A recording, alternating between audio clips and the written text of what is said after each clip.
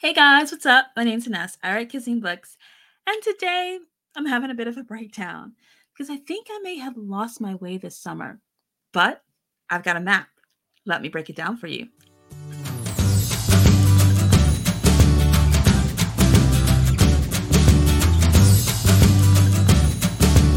I comparing gifts.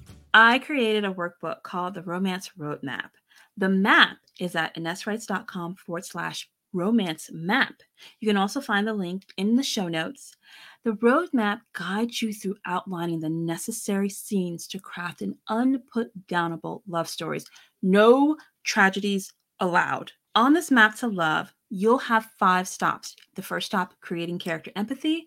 Then we move on to directing meet cutes, followed by planning fun and games. Then we have to take a bit of a swerve into the dark moment to end up at our destination of a grand gesture. My map is very detailed, and you'll find lots of information and lots of helpful hints how to safely and successfully navigate your way through a romance. The only thing you need to come to the map with is a kernel of an idea. So if you've got that kernel of an idea, let's get to the first stop on the map, which is creating character empathy. If you've been a long-time listener, then you know I talk a lot about empathy, and I've talked about it before in depth in previous episodes. But let's refresh our memories. Stories' beginnings can happen in many different ways. You can prologue or not, just jump right into the first chapter. You can start in medias res or have backstory or have flashbacks or flash forwards.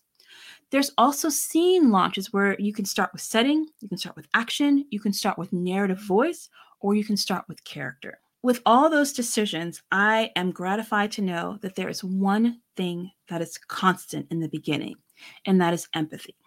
I believe your first job in romance should be to get the reader to care about your hero and or heroine.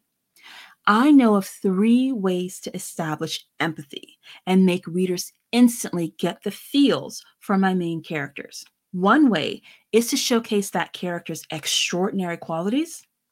Another way is to display their ordinariness in an extraordinary world.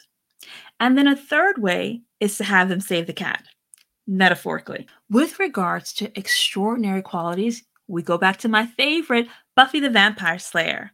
Buffy, remember, she's a very slight girl who can slay just about any monster, beast, or vampire. Or you can also think about the heightened intellect of Benedict Cumberbatch's Sherlock Holmes, who sees things other people overlook when he's solving a crime.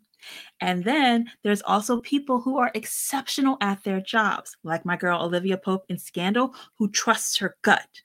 When it comes to the extraordinary world, it's not just the person that can be extraordinary, it might simply be the situation or the world that they find themselves in. For example, remember Mark Watney and how he gets stranded on the planet Mars in The Martian? And Mark has to find a way to survive and contact the people back on Earth to let them know that he's still alive while he's been abandoned on the red planet. In the sleepy town of Stars Hollow, the Gilmore girls try to navigate the shenanigans of their quirky neighbors. Or maybe your hero is like the residents of Forks, Washington, and they don't know that vampires and werewolves are at war at twilight. And I know you've heard the term save the cat if you're a longtime listener. The save the cat scene is where we meet the hero or heroine and they do something to make us identify or empathize with them, like saving a cat from a tree. The example that I love to use is from Buffy the Vampire Slayer's pilot episode, where we meet Buffy, who looks like she could be one of the popular chicks and that she would belong there. And we want to identify with her because she's pretty and she's popular and she's in a brand new school and she needs to make friends, but she also wants to do really well in school. And we soon see that she's also extraordinary because she's the slayer and she's the best at this job of slaying the vampires and the monsters and the things that go bump in the night. This gives Buffy her extraordinary superhero qualities with heightened abilities. And don't we all want superpowers? I know I do. But like I said, she's also the brand new girl at school, and that situation immediately elicits empathy from viewers. She's going to be an outcast with her newbie social status, but because she's pretty and she's nice, we kind of think she's going to fit in. Or will she? When we meet the brainy and the shy character of Willow, it's clearly made apparent that Willow is an outcast. And when the popular chick, Cordelia, treats Willow badly and she's kind of mean to Willow, Buffy balks and rebuffs Cordelia. That's when we truly identify with her as a heroine. Buffy befriends Willow. She sacrifices her social standing and shows that her real superpower is compassion and good judgment. So you want to write a great book, so why not do all three in your story? Give your character extraordinary qualities, set them up in an extraordinary world with an extraordinary situation, and then toss a willowy cat up a tree for them to rescue. Now, if you're listening live in November, you can follow me doing these exact steps for Preptober as I plot my steamy new contemporary romance novel, which I plan to write for November's NaNoWriMo event. You can follow along with this on my YouTube channel, link in the show notes.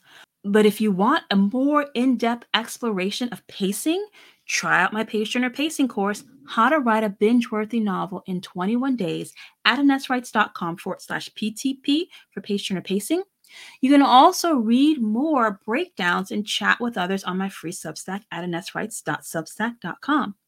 In the meantime, you go get them words, and me, I'll try to keep it together until the next time that we break it down. I'll see you then. Bye.